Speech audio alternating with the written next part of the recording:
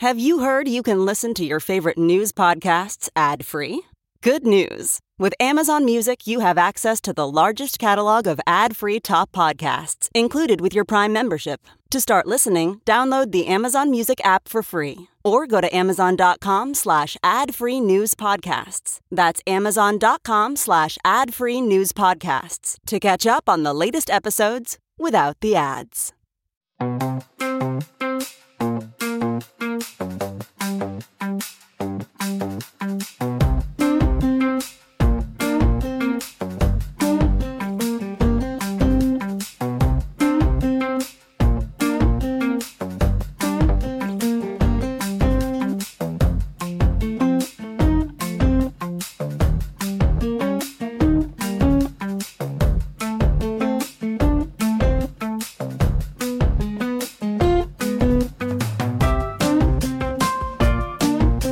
This is Josh Marshall, and this is the Josh Marshall Podcast. We are back to Social Security at the center of our politics. You know, Joe Biden, not accidentally, put it there, or at least put the light on the fact that it was there during his State of the Union address, which is what now? Oh, it's more than a week. It's almost 2 weeks. It's been a while. It's the middle of February now.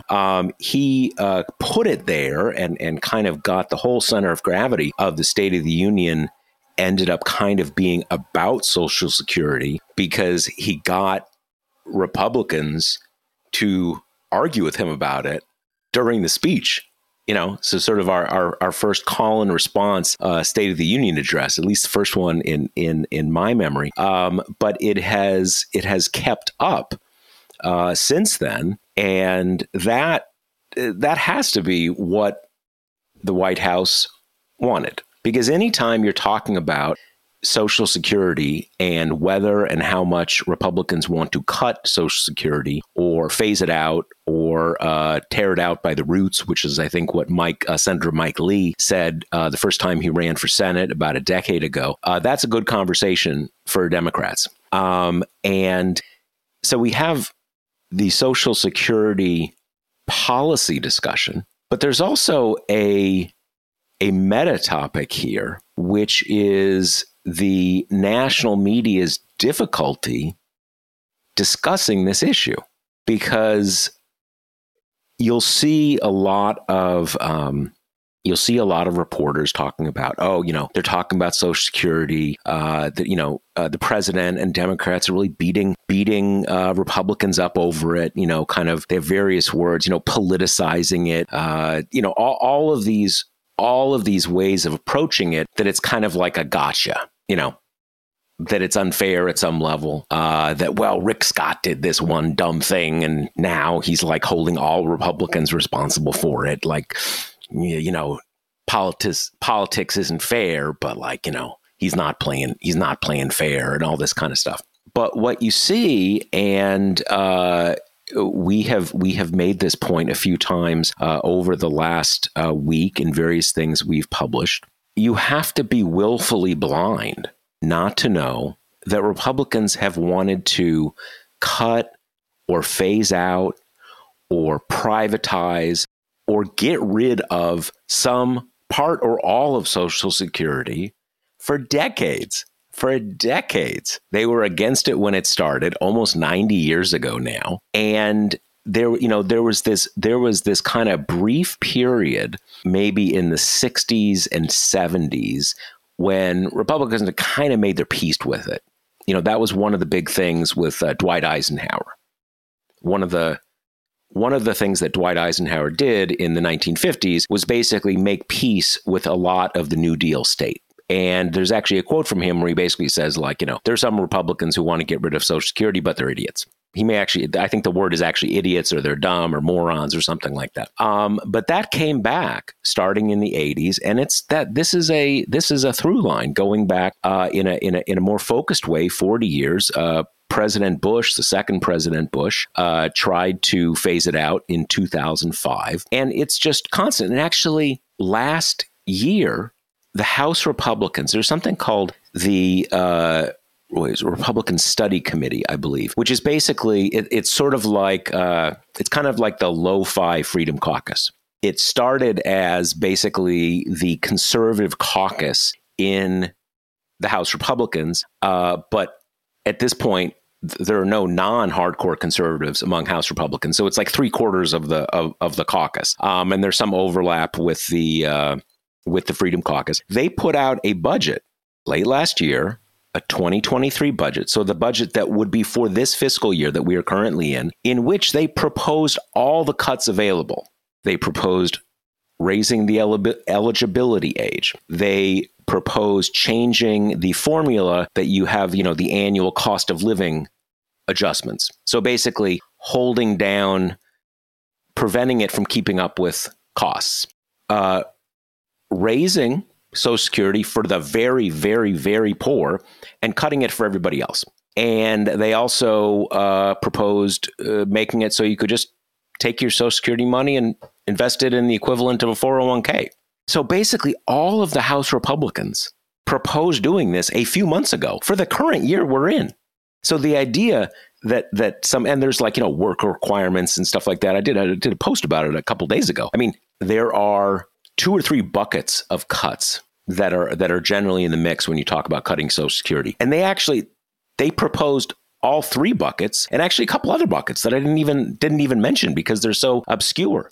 It's like if you're like a music fan and they're whipping out these CDs of some obscure grunge band from Seattle in the early 90s or something, right? They're so into it that they're covering all the ground. So for the last week, you've had this dynamic where Republicans are on the one hand aghast and upset and shocked that Joe Biden is accusing them of this terrible thing. And I've actually seen some press reports in the standard insider newsletters and stuff, like Republicans really want Joe Biden to stop saying they want to cut Social Security.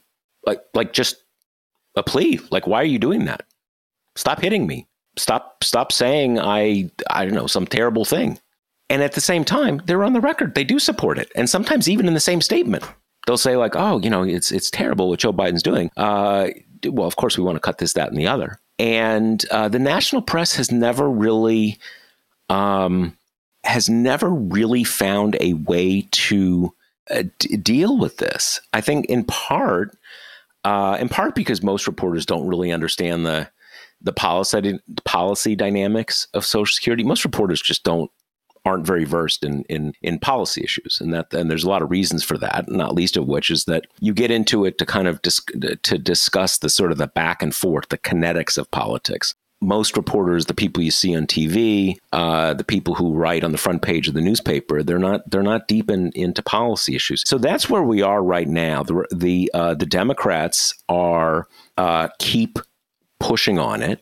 Republicans keep complaining, and the press kind of says, well, it's maybe hurting Republicans, but I mean, it's not really, can't really be true. I mean, maybe Rick Scott and one other random person or something, but it can't really be true. When in fact, as I said, almost every Republican is on record this year, in this fiscal year, saying they support this. So we are going to get into that and a few other issues. But Kate Riga, what do you think? What do you make of all this?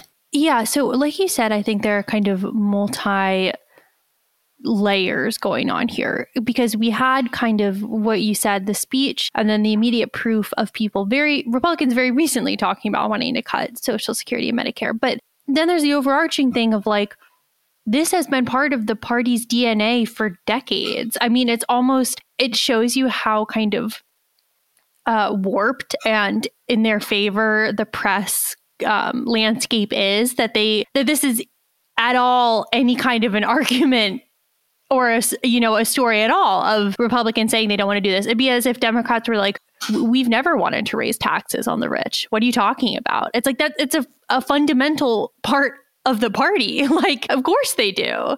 it's not a surprise to anyone. You don't even need to turn to the recent examples because it's always been at the heart of this, you know?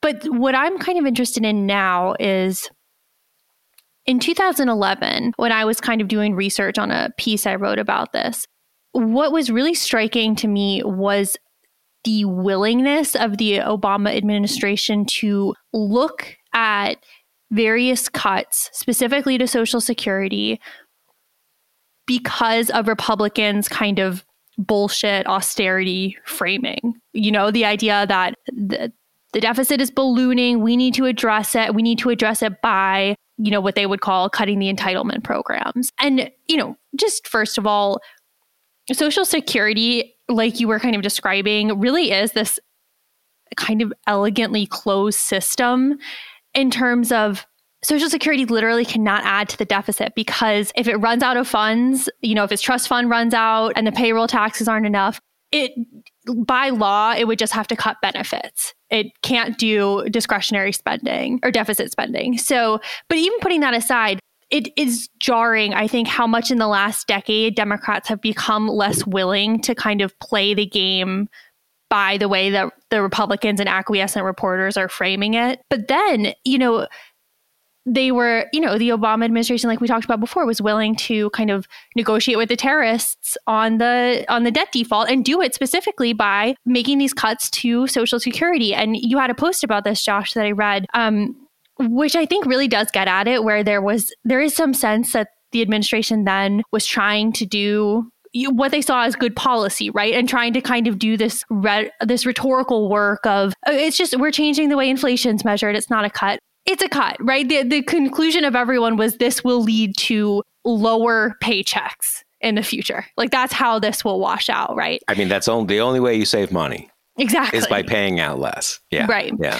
And so now it does feel to me, and I'm curious to hear if you agree, that some of those factors have changed a little bit in that we're seeing, I think, Democrats open up a little harder with the raising the tax angle as like, oh, you're so concerned about the solvency of Social Security. Here's a solution, rather than kind of letting Republicans dictate the terms so much.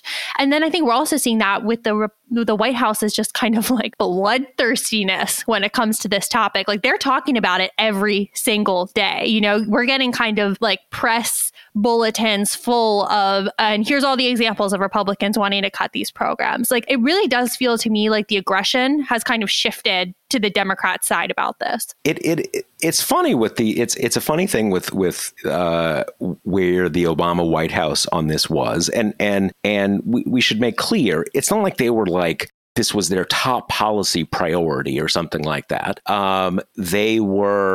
It wasn't just, it was a combination of a series of things. You see it's the change between now and then, about a dozen years ago. Part of it is Democrats approach politics differently. We're not going to kind of sit down and act like we're having a sort of a good faith negotiation here, So part of it is that the politics has changed. Like our politics is no. You want to do that? We're not going to say, all right, we'll do 50% of that. We're going to say no. That is our stance. But the policy assumptions have also changed, and you see that at a lot of levels. I mean, one thing, Joe Biden had people like former Treasury Secretary Rubin in the mix, Larry Summers as a top advisor. Summers especially gets a lot of grief today from Democrats for a lot of good reasons. But that's a different place in terms of macroeconomic policy than Democrats are now. And Democrats were very bought into the idea that you do have to rein in entitlements. You've got to get the deficit down to zero. Just a very different mindset. And some of that is the politics of a different era. What I think usually gets misleadingly talked about as neoliberal economic policies, kind of a carryover from the Clinton era. I think it's a much more complex topic than it gets it gets discussed as in our politics today. But one thing, and you alluded to this, and I think this is something that's really captures it in a lot of ways. There is this debate about the CPI, what is called chained CPI. These are different ways you do an annual cost of living adjustment for Social Security. Now, you might say, why not just make it identical to inflation? That's the official inflation and whatever. Okay. Well, it's not that simple because the economy grows, right? I mean, in theory, you have people get richer over time. So just holding it to inflation doesn't necessarily capture where you want to be in terms of providing a certain level of support. And the other thing is that what is required if you are in your late 60s, 70s, 80s, 90s, the amount of need you have is not identical to the, kind of global the macro inflation rate. You don't buy everything. You buy certain kinds of things. You certain things more than that. In any case, it's very complicated exactly how that should be measured. And there is a very technical debate among economists in which some people say you actually should measure it in this other way. That's more accurate, right? And maybe it is. This isn't like making sure you do your addition right.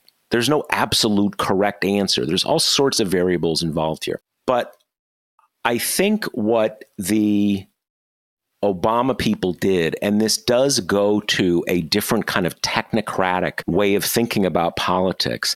Not only do I think they just kind of had the wrong position on this, but I think at some level, because of the kinds of people who stalked the administration, they had this idea, this is an ingenious solution.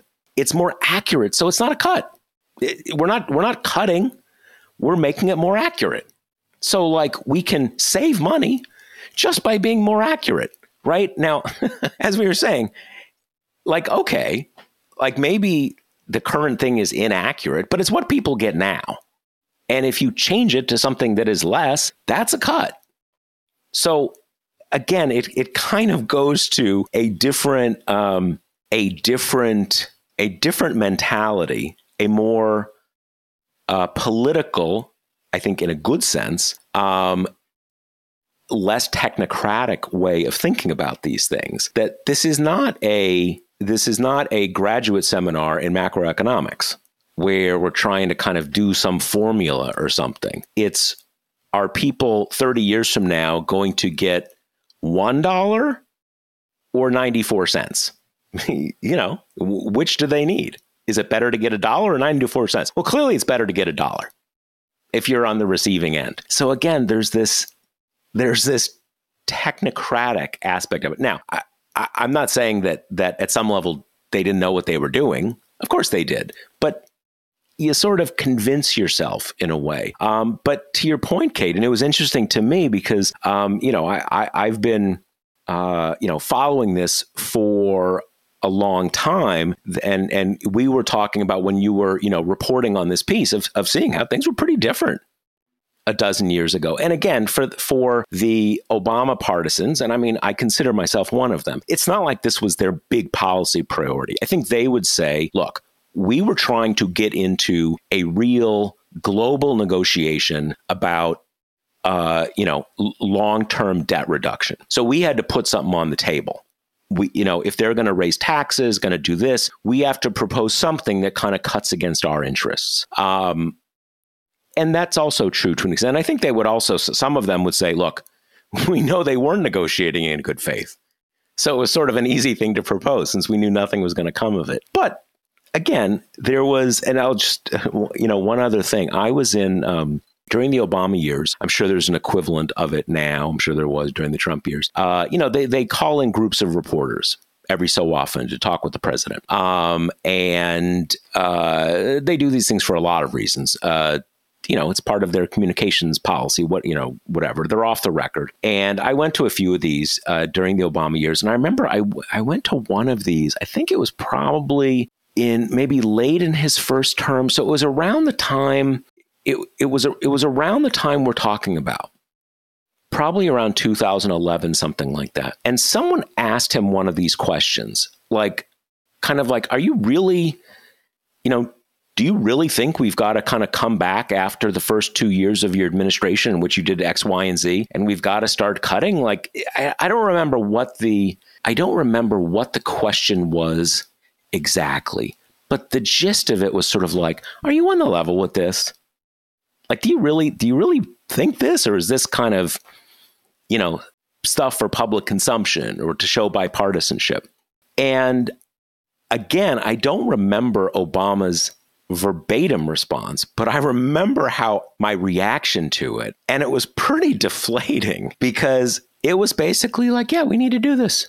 We need to get the budgetary picture lined up. And it was a very revealing moment to me, because he did buy into a lot of this. It was a different time.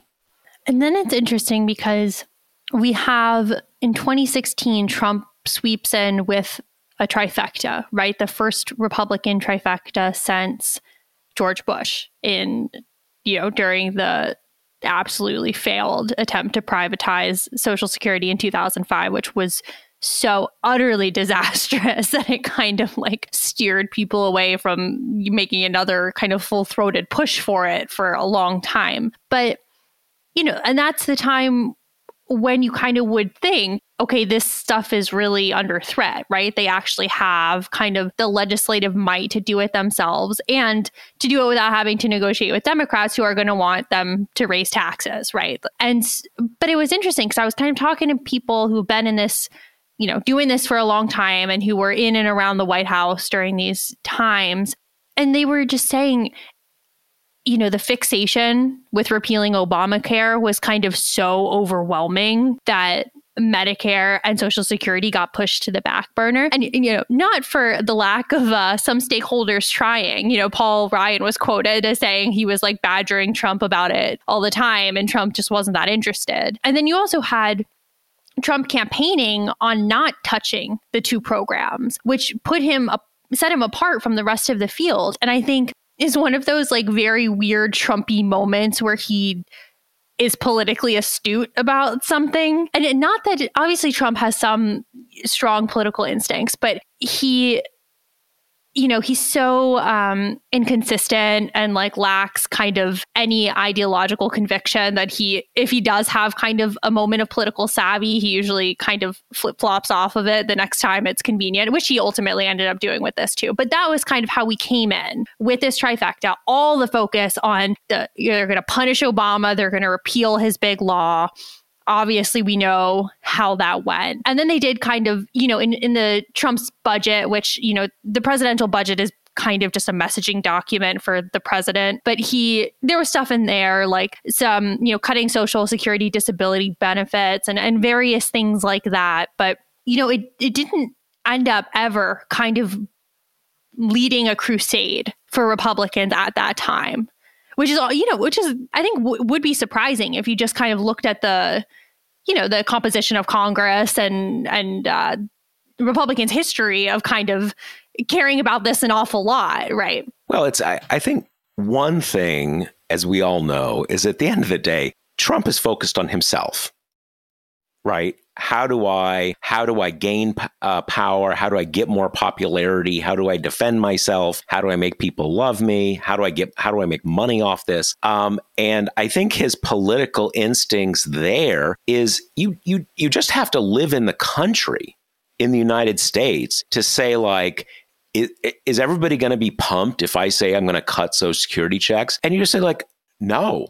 Like obviously not. Like that's just obvious. So you have to come at it with either a strong ideological bent, which sort of professional Republicans have, or you have to be seeing it in this macro budgetary context in which you say we just have to. We can't afford it anymore. Now, I think the problem with that is, that gets into a very complicated argument about is the national debt too big? Is it Are the deficits too big? I mean, I think generally speaking, you can run deficits. You can have a national debt. There's stuff about you want it to be stable. It can't keep getting bigger indefinitely relative to the size of the economy overall. In any case, but again, if it's Social Security, you just raise taxes. It's you don't have to cut. But with Trump, and there's also the as you say, Obamacare was the thing. But not only did it's so off. It's so off the radar for anything current Republican politics is really about. And Trump owns current Republican politics. Back in the Bush days, sort of, they had this idea of an entrepreneurship society, an opportunity society. Don't focus on what the government can do for you. We're going to get out of your way and let you strive and all this kind of good stuff. That's not what contemporary, and in that context, that's where you say, we're not just going to give you a government check. We're going to let you invest your money and have your own entrepreneurship and cleverness and blah, blah, blah, blah, blah. Let's not even get into the merits of that. But that was the shtick. And now the shtick is we are going to punish the bad people in our society. And we're going to stop these immigrants coming in who are going to, kill our children and women folk. And stuff like this. And obviously that's evolved now into stuff about gender and wokeness and stuff like this. But opportunity and you want to invest your own money, that like what? That's just not part of the song anymore. So it's an interesting it's an interesting kind of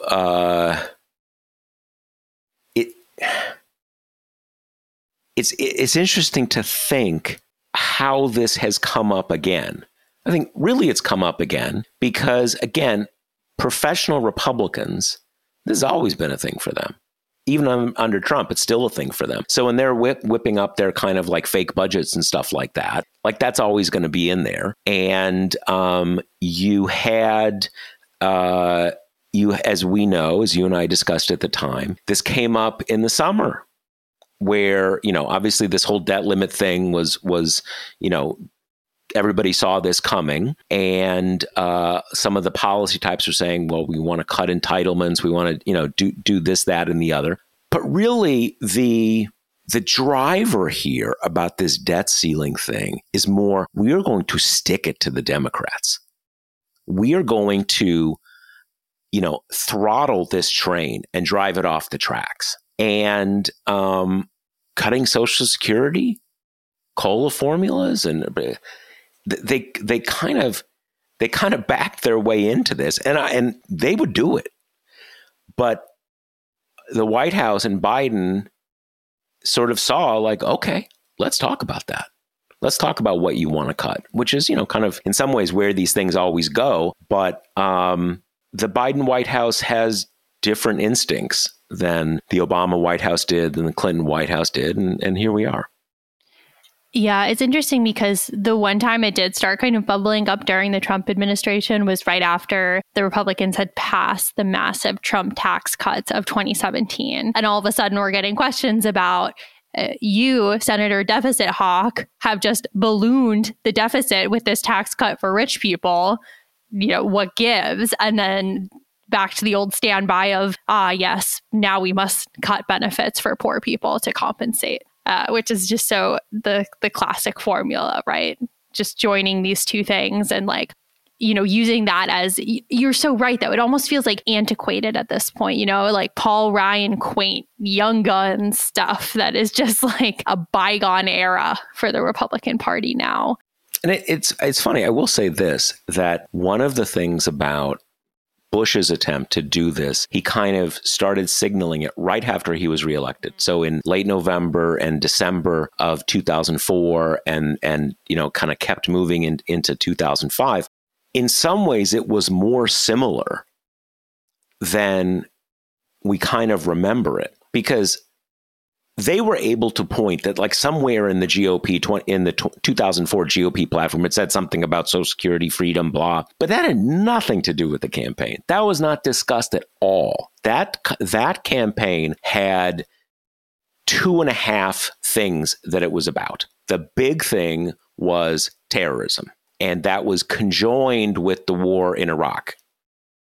We can say how that was part of how our politics was so screwed up at the time, because those two things really had nothing to do with each other, or shouldn't have had anything to do with each other, but politically they were conjoined. And then the other thing, gay marriage. That was the big thing.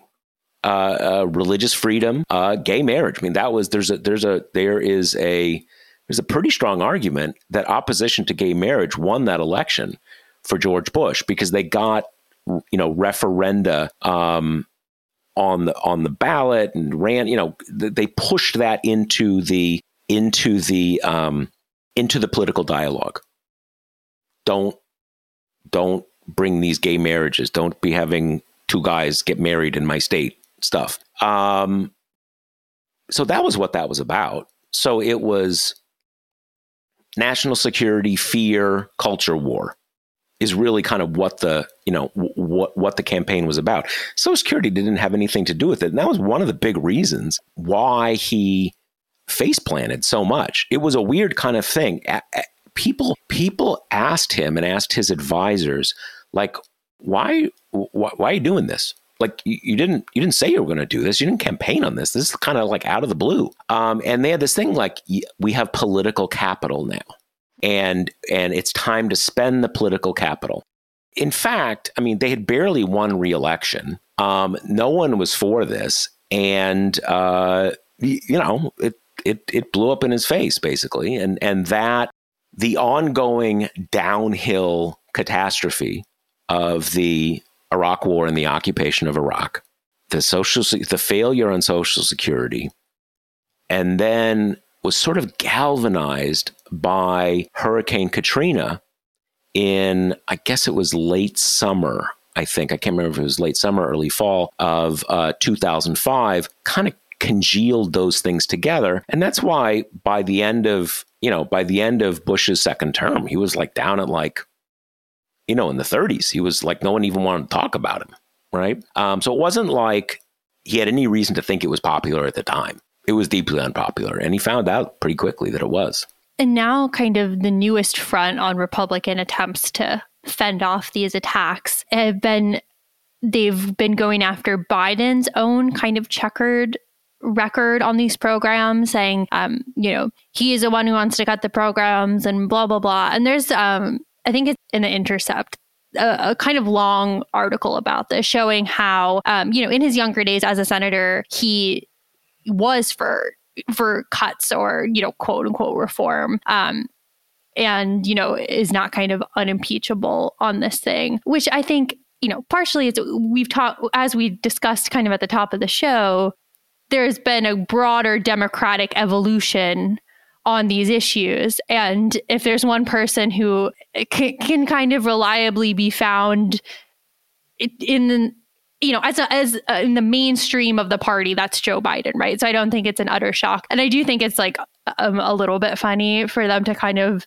have to trot out like decades old statements to be like, it's not us, it's him, Yeah, I mean, he's a median Democrat. He's always been a median Democrat. He'll be kind of where the center of the party is. And you see that. I mean, this came up on other issues. This came up on crime policy during the in the primaries in the 2020 cycle, because he was where the party was at that time. And that just is what it is. I mean, like, yes, has he always had the same position on this? Like, no, he hasn't had, but like, okay, that was also 30 years ago. And, I mean, what does that mean if the position is different now? And I will say one thing. It's always important, things get, one of the things that is sort of circulating around social media right now is a floor speech he gave in the Senate. I believe it was 1996. Maybe 95, 96, where he basically says, I'm willing to freeze everything. I'm willing to freeze defense. I'm willing to freeze Social Security. He goes through, goes through the whole thing. And that's what he said he was for. So that's what he was for. But it's always important to understand the context of any remark. He said that to make the point that he was willing to freeze even the things that Democrats most support, i.e., Social Security. So it's not that he's like crusading to do it. He's basically saying, I'm even willing to do this. But I'm not saying that is a non-position. It is important to understand, and it's part of the evolution that we were talking about before. Back in the 90s, serious people, serious Democrats knew that you had to balance the budget, and to balance the budget, you had to rein in entitlements. Not every Democrat, and that would sort of get set aside and all this kind of stuff. But there was definitely that mindset that was like, really kind of regnant at the time. And you see it very clearly, because in some ways, as much as President Obama was transformational in many ways on economic policy, his administration was closer to the Clinton era than it is to the Biden era. There's no question. Yeah. And I mean, I think I don't really feel the need to go to bat for Joe Biden in this and be like, you know what, it was totally excusable. I would have. He had a different position. Yeah. I mean, right. I would have always been averse to the idea of cutting these programs, right? But the thing about it is, I think it just shows what a weak position Republicans are in, because for so long they have counted on primarily the press to kind of cover their tracks here and to buy their kind of malarkey on the austerity stuff and the deficit, and Social Security is going to go bankrupt tomorrow, so we must do this, And now that is not being as reliable as a cover for them, they're just like, oh shit, we need to find something else, right? So they're reaching back into the archives for potentially kind of damaging Biden statements. But the crux of it now is, not only are none of these cuts going to happen because Democrats control the Senate, and even if they got through the Senate, Biden wouldn't sign them. It's a political cudgel that the White House is using in a way that would, I think, have been almost foreign to the previous White House that Biden served in. And it's kind of interesting to see that, that was 10 years ago, and the evolution has been stark. And one thing, there was another one of these conversations, and again, this wasn't me and Obama having a couple beers or something. This is a thing where usually it's maybe 10 journalists, the president, one of his top aides, and it's semi-structured, right? But it's all off the record. And there was another one of these conversations where it was a funny thing, because he had this comment where maybe it was 2013. We're kind of back to sort of lo-fi debt ceiling, hostage taking, and another standoff and stuff like this. And he's talking about John Boehner. And he has this line, he says and it's basically John Boehner versus, I think this was maybe just before the Freedom Caucus was technically founded, but the Freedom Caucus existed, under different branding. And he had this thing about, I know John Boehner, not John Boehner, but John Boehner, kind of, Kiwanis Club, Rotary Club Republican. He said, I dealt with these guys in the Illinois state legislature. I know that guy, and he can't control the crazies, right? But it was a funny thing where, to your point, Barack Obama, in some really basic ways, didn't like politics. Right. One of the digs on him was that he was aloof, cerebral, all these things. Now, there's a lot going on in those comments, but he was never a glad hander. You see that thing after the State of the Union where Biden, it's like the guy who's going to close out the bar, right? He wants to talk to everybody. He loves it, right? And that's just him. He loves that thing. The other part of that is that I don't think Barack Obama then ever liked kind of we've got you on the ropes here, man. We're going to pummel you. We're going to beat the crap out of you on this thing. That's just, kind of we got to talk it through and stuff like that. And I think one of the one of the things, if you don't want to hear negative things about the Obama White House, is that Biden White House basically staffed with people who were from the Obama White House, sort of in the same way that Clinton and Obama. These differences, it wasn't like people said, these Obama guys didn't understand, away with them. A lot of these changes were the experience of the Obama White House, when a lot of these same people, and I think Joe Biden's one of them, saying, we got snookered here. We got played. We were trying to have good faith negotiations with people who wanted to kill us. And so these transformations are, born of that experience. And Joe Biden, I think, is kind of the ultimate example. Man, I always hear stuff, people saying, well, he's still so eager to compromise and stuff like this. Maybe he is. I mean, he's still that guy who was in the Senate for like 35 years or something like that. But I do think it was a formative experience for all of them. And, one of the big ones was negotiating against themselves on the relief efforts after the banking crisis, right? And extending the recession and, blah, blah, blah, blah. Right. Okay, let's switch gears a little bit here to talk about the newest entrant in the 2024 Republican side, which is Nikki Haley threw her hat into the ring this week, which is funny because we had discussed on a previous pod, we were just kind of, batting around what we thought would be going on with timing of these people. And Nikki Haley falls squarely in the category of people who have nothing else to do right now. So it's like, why not start now? It's a job.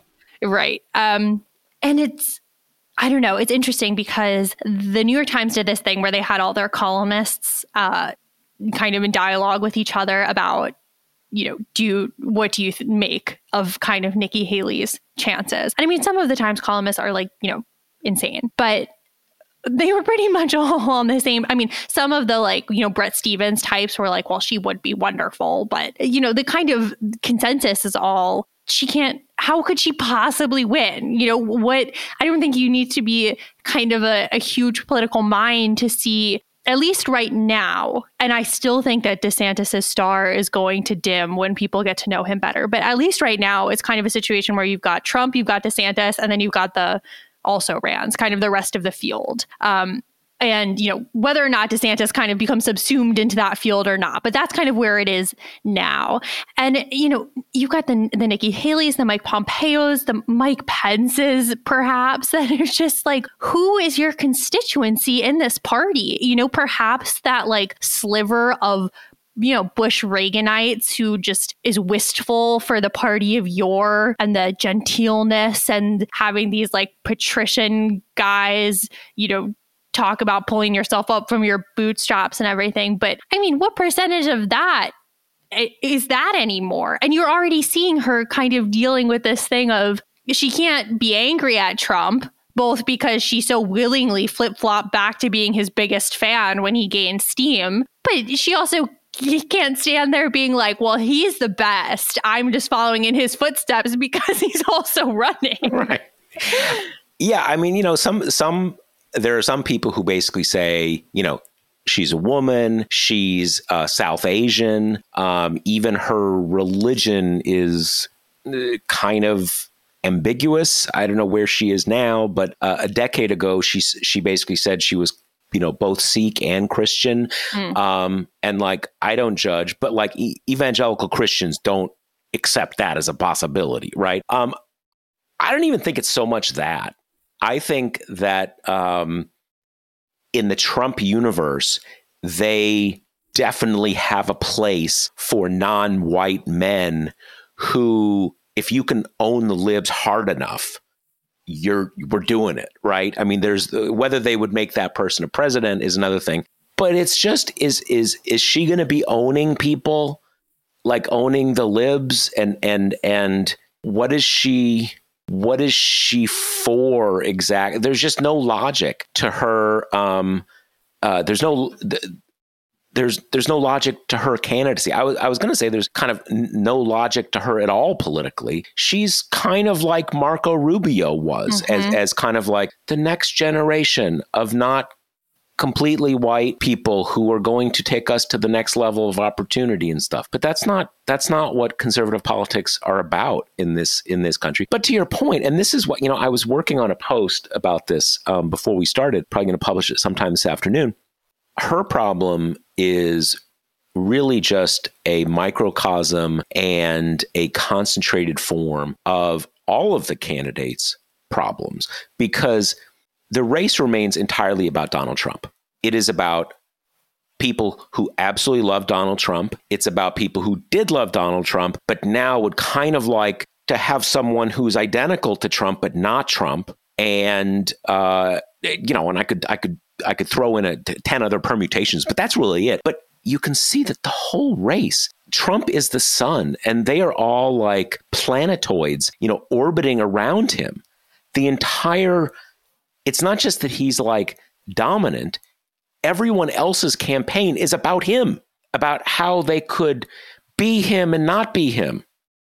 And that's what DeSantis's thing is about. So, and that's why, even though there are all these reasons in my head that I think, all right, I just don't think he can do it again. There's all, there's his declining popularity. There's that he might be in jail by all these different kind of things, that at the end of the day, Donald Trump is the one who's going to win a race that is about who's the best Donald Trump, right? And it's funny, one other thing I saw, there was, you've had all these polls that talk about, his declining popularity among Republicans. And I think that, during his presidency among Republicans, he's like, he used to talk about it, I'm 95% among Republicans, or even like, I'm 97% among Trump supporters. Like, well, okay, dude, like I would hope so, right?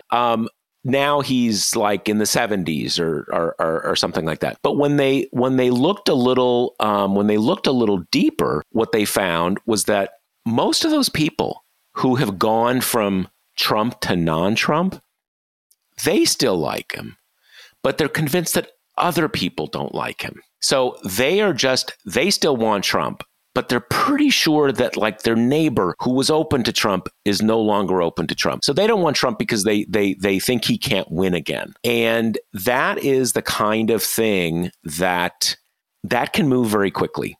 And that is why, everybody says, well, they won't attack Trump because, they don't want to lose his, the 30% of Republicans who support him. But I think it's not quite that. They all still support him. It's just that they think maybe he can't get it done again. So they're kind of looking for a replacement Trump, or kind of, all these. And that's kind of what Pompeo's doing and Nikki Haley's doing. It's certainly what Ron DeSantis is doing. They're all kind of doing the same thing. And at least DeSantis is making a pretty good show of saying, I can be like Trump. I can own the libs, and I can beat people up, and I can, do all these things and stuff. But Nikki Haley doesn't even have that. She's definitely not like Trump. Nothing like him at all. And obviously, basically everyone who runs for president, I think, just has to have like a backbreakingly large ego in the first place. And these people also tend to be surrounded by, yes men, or people who are kind of like, listen to me, you're a once in a generation political talent. Once people figure that out, sky's the limit. And so I think that plays in. But the calculus here is so uncomplicated that it does make you wonder, why is she running? Like, what is she trying to achieve here? I'm 100% sure on some level she has some kind of hope that Trump will collapse and DeSantis will collapse and she'll be what's kind of left in the rubble, or if only she can make it through the primary, she has a good shot in the general or something like that. But, is this a vice presidential angle, trying to kind of get herself in the mix there? Is it one of those, not sure what to do to keep my political career afloat, so I'll run for president and keep myself in the conversation that way? Like, what do you think the kind of calculus is there? I think it's a combination of those two things. I mean, the sort of what everybody's saying is she's running for vice president. That's sort of every non-top tier candidate in every race is kind of running for vice president. And there's a certain bonus with in this race, because if Trump is the nominee, I mean, she's not going to be his vice president. But if she were, he can't run again. So it's not like you have to sit around for 8 years, or it's not like you have to remember when you become a vice president, you're running in 8 years at the soonest, because, whether you guys win re-election or not, you're not going to run against your own president. So it's 8 years off. This is like a bonus. You go, wait 4 years. Mm-hmm. I think it's sort of like, why, but why not? Mm-hmm. What else is she doing? And it's, I think with arguably maybe some of the other potential candidates think like, I'm like DeSantis, maybe I just wait, let Trump do this one more time and come in after he's gone. But with her, is she going to run for governor of South Carolina again? Is she going to be senator? They have 2 senators. So right. What else are you going to do? And so the other thing we wanted to mention before we finish up here is that there is an election coming up this month that is enormously important and has really, I think, kind of come under the radar in terms of this is a bizarrely timed off-year election. It is for an open seat on the Wisconsin Supreme Court. They have a conservative in her early 80s is not running again. This would be the first time liberals could take the court over since conservatives got it in 2008. And it's just so staggeringly important to the trajectory of the state, because the court will almost certainly at some point hear the abortion ban from 1849, which is in operation in the state now, which is bans abortion in basically every context. And even the kind of life of the woman exemption is like, it uses archaic language, like, quote, therapeutic abortion, which doctors don't even really know what that means. It's the situation we're seeing in a lot of states where it's, you can intercede if she's going to die. And then, of course, we hear doctors tell us, it's not like a light comes on when that's going to happen. So what, do they have to let their patients get to death's door before they, it's all the same stuff we've been seeing everywhere else. Of course, this law was passed before we had germ theory. So definitely what we want to govern how doctors act. So that'll come before the court at some point. If liberals take over the court, the leading candidate in terms of fundraising anyway has already kind of promised that if she gets elected, they're going to take up a challenge to the state maps, the legislative and congressional maps, which is huge because the gerrymandering in Wisconsin is so unbelievably egregious that in this perennial battleground state, Republicans come within spitting distance of getting supermajorities in both chambers of the state legislature this year. And we've already seen them kind of strip the governorship of all of its power to make sure that a Democrat can't kind of backstop them there. And then the other big thing is 2024, there are going to be election challenges. I mean, I think Trump's kind of set the stage that there will never not be election challenges in any of the closely contested states. And while Wisconsin rejected his overtures in 2020, it was by a 4-3 margin. It was extremely narrow, and only because one of the conservative justices sided with the liberals. So kind of enormous stakes here. And then the primary is going to be February 21. The top 2 vote getters go through, and there are 2 conservatives and 2 liberals running. And then the general on April 4th. And then kind of on top of that, the Republicans in this aggressively gerrymandered state house are trying to make sure that their voters have, a little extra incentive to show up to this weirdly timed election. So they're putting some kind of old school Republican fodder on the ballot as well. Like, should judges be allowed to take into account a person's criminal history when deciding their bail, or an advisory question for the legislature, which is literally nothing. It has no force behind it. But the question that perhaps voters want the legislature to consider is, should we increase work penalties for low-income people in the state trying to get welfare benefits? So kind of the old school red meat there. Right. And that's a situation. Well, it's funny that, it is only a relatively new thing that at the national level, we focus on state politics at all. Totally. On anything but like governor's races and stuff like that. And the idea that we're focused on a state Supreme Court election that, but by anything but the last few years, that sounds so deeply obscure that, half the people in the country don't even know that there are elections for Supreme Court justices. And it obviously varies from state to state. In a lot of states, I think, and you can tell me if Wisconsin's one of them, they have this kind of two-tiered thing. Like you can be appointed or elected, and it kind of depends if people, when people leave and stuff like that. But each of the points you make is very central. But what I keep coming back to, Wisconsin is just it is the poster child for, non-democratic redistricting at the state level.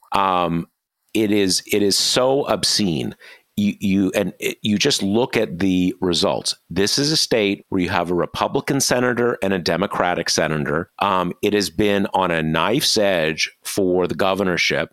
Scott Walker won a few times, I guess 3 times total. He won the recall, and then he was reelected. Each time, tiny margin. Now Tony Evers has been elected twice by very close margin. So it is a definitional swing state. It's right on a knife's edge. And yet, in the same years, when you have a Democratic senator elected, a Democratic governor elected, you have, again, the only thing that is ever up for question in that state is whether Republicans control the state legislature or control it with a supermajority.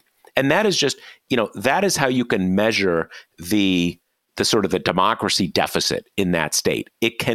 Something is wrong if you have basically 50-50 races for the statewide races, governor, senator, and you have overwhelming majorities for the Republicans every single time. That is not, democratic function in that state has broken down. So it is a huge deal. And it's also a huge deal that we're even talking about it, right? Because again, it sounds and used to be such a wildly obscure thing, but it is a big deal. You have a piece on that race. I guess you have 2 pieces you're working on. I think one piece today. Is there another? There's another one coming, or? Yeah, my first piece is just kind of the overview of what you have to know, and then I'm working on a second because I'm just really fascinated by the Republican use of ballot initiatives here to kind of juice turnout, because I do think ballot initiatives in general, kind of until Democrats started trying with the abortion stuff, was just, again, one of those tools where it just feels like Republicans are kind of light years ahead of Democrats in recognizing the potential that they have to kind of affect voter behavior and juice turnout and, get changes put into the state constitutions that they otherwise wouldn't be able to. Well, is this a case where Democrats had any ability to go out and do petition drives, or this is just another effect of the fact that the Republicans control the legislature? So they basically write the terms of the election. Exactly. Yeah. Wisconsin is not a state where you can do citizen ballot initiatives that originate from citizens. Right. So it's just legislature. And when the Republicans were like, okay, we're going to put this, and this on the ballot because, that'll perhaps help drive our voters out. Democrats were like, okay, well, we want to put something on the ballot too. Like, we want to ask voters if they think the state should repeal the 1849 abortion ban. And Republicans were summarily like, no, we shall not have that on the ballot. Moving on. So well, it just shows that in a, if you had a state, let's say like New York State or California, you are not going to get a self-perpetuating, gerrymandered minority party supermajority. It's too much. You can't sustain that. But in a state that is basically divided, you can sustain it because only 50% of the voters want it to change. And that's not enough to change it, either through just elections or just the sort of the cumulative illegitimacy of the process. You know, I'll mention that a guy named Ben Winkler, who I have known for almost 20 years. When I met him, he was the producer for Al Franken's radio show. So I knew him when he was like, you know, just like a kid, right? Like maybe younger than you are now, Kate.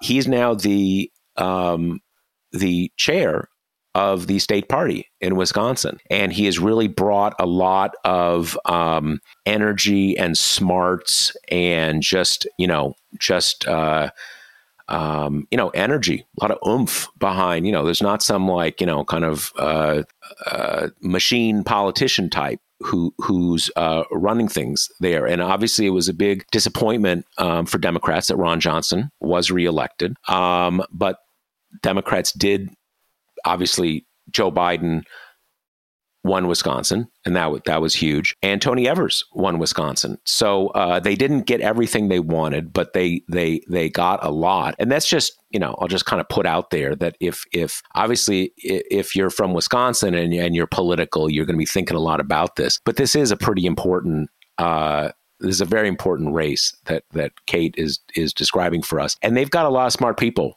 running stuff in that state. So if you want to, get involved, supporting what they're doing, it's they've got sharp people on the ground. One there. other thing I want to say about this before we wrap up is what I find kind of refreshing is that none of the candidates are really trying to mask their partisanship at all, which is such a stark divergence from what we're so accustomed to from the U.S. Supreme Court. This whole, you know what, I'm just interpreting the law.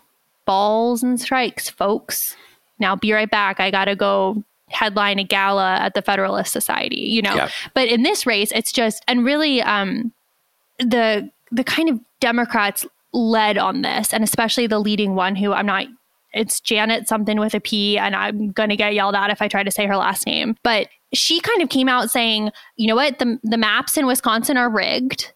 She said that at a candidate forum. She said they're unfair. They don't represent the people, which is like shocking from a judge, but patently obvious, right? And then she has an ad out doing kind of a direct to camera. Abortion should be between, a woman and her doctor. Everett Mitchell, the other Democrat, has been kind of similarly outspoken. Dan Kelly is one of the Republicans who was a state Supreme Court justice. And readers might remember he lost his seat to Jill Karofsky, I think is how you say her name, in 2020. That one was like kind of on the radar in a way that it hadn't been before as well. That kind of set the spending record for state court races. And so he got ousted. Now he's back trying to get back on. And in the meantime, he's gone on a Republican election integrity tour. And he talks about how Democrats like abortion because it allows them to be sexual libertines. And his favorite opinion ever written is Scalia's dissent from Obergefell, right? So that's one of the conservatives. And the other one actually came to prominence because she was in charge of the trial for the guy who plowed into people on the sidewalk with his car, like at the Christmas market. Oh, it was right. The first high profile one of those, which people seem to be kind of doing all the time now. Right. That was her claim to fame. She has said, when asked to describe in 2016 a particularly bad judicial opinion, she named Lawrence v. Texas, which, banned anti-sodomy laws and kind of laid the groundwork for Obergefell. Her husband was in Trump's Department of Homeland Security. So it is a case where I think it might not matter because who knows how much people are paying attention. I mean, it's going to be like pulling teeth to get people to vote in this election, but The cards are out on the table in a way that for especially judge appointments or elections are usually covered with this just aggravating facade of like, I'm a neutral person and politics don't affect me. At least in this one, where everyone stands. Well, we have to wrap up, but tell me this. I'm curious because how did that, like, I understand how like the judge in something like the Kyle Rittenhouse case, since that allows a judge to arguably, kind of flaunt their decision making on a very polarizing issue. But there's no constituency for like plowing your car through like a bunch of like helpless parade goers. So how did she be? Was it just that she was on TV a lot and kind of people liked her and her stature raised, or did she conduct that trial in a way that sort of made her a darling of the right? I think it was that maybe more the latter, the kind of just name recognition. No, it's an interesting point. Yeah, it definitely really boosted her profile. And then I think it had the additional thing where she was like really tough on him and gave him like the biggest possible sentence. And, with a crime like that where kind of everyone is uniformly pretty horrified, I think it's, she's bringing down the hand of the law. So it kind of, I think, did both. Raised her profile and then did it in a way where she can spin as like, I am no nonsense. So that's where we are. So February 21st, that's the primary. Top 2 vote getters go to the general on April 4th, and which, will decide the ideological balance of the court. Got it. Well, let me remind you, tell you one last thing. We are doing, we mentioned, the first half of the show, we talked about Social Security politics, and we are collecting examples of Republican politicians who in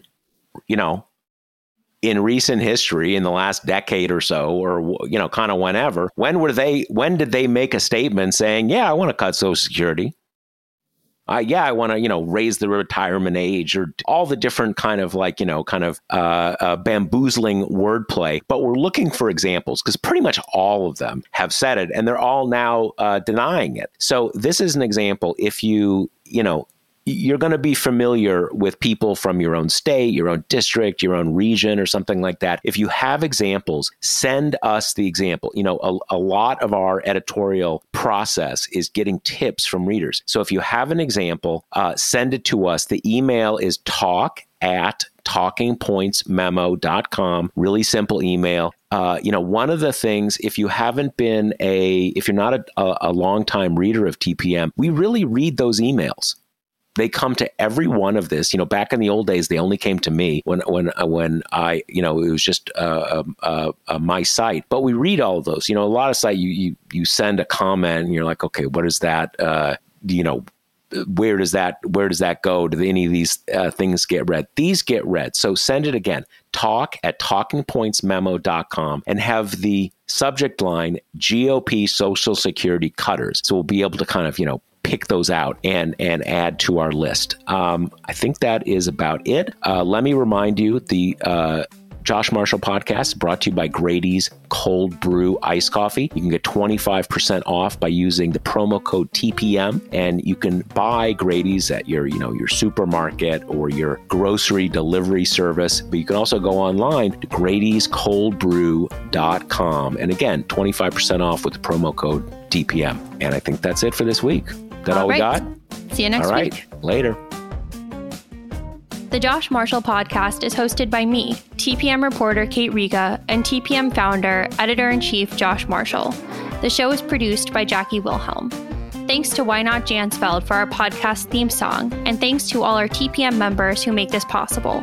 Rate and review us on Apple Podcasts, and subscribe wherever you listen.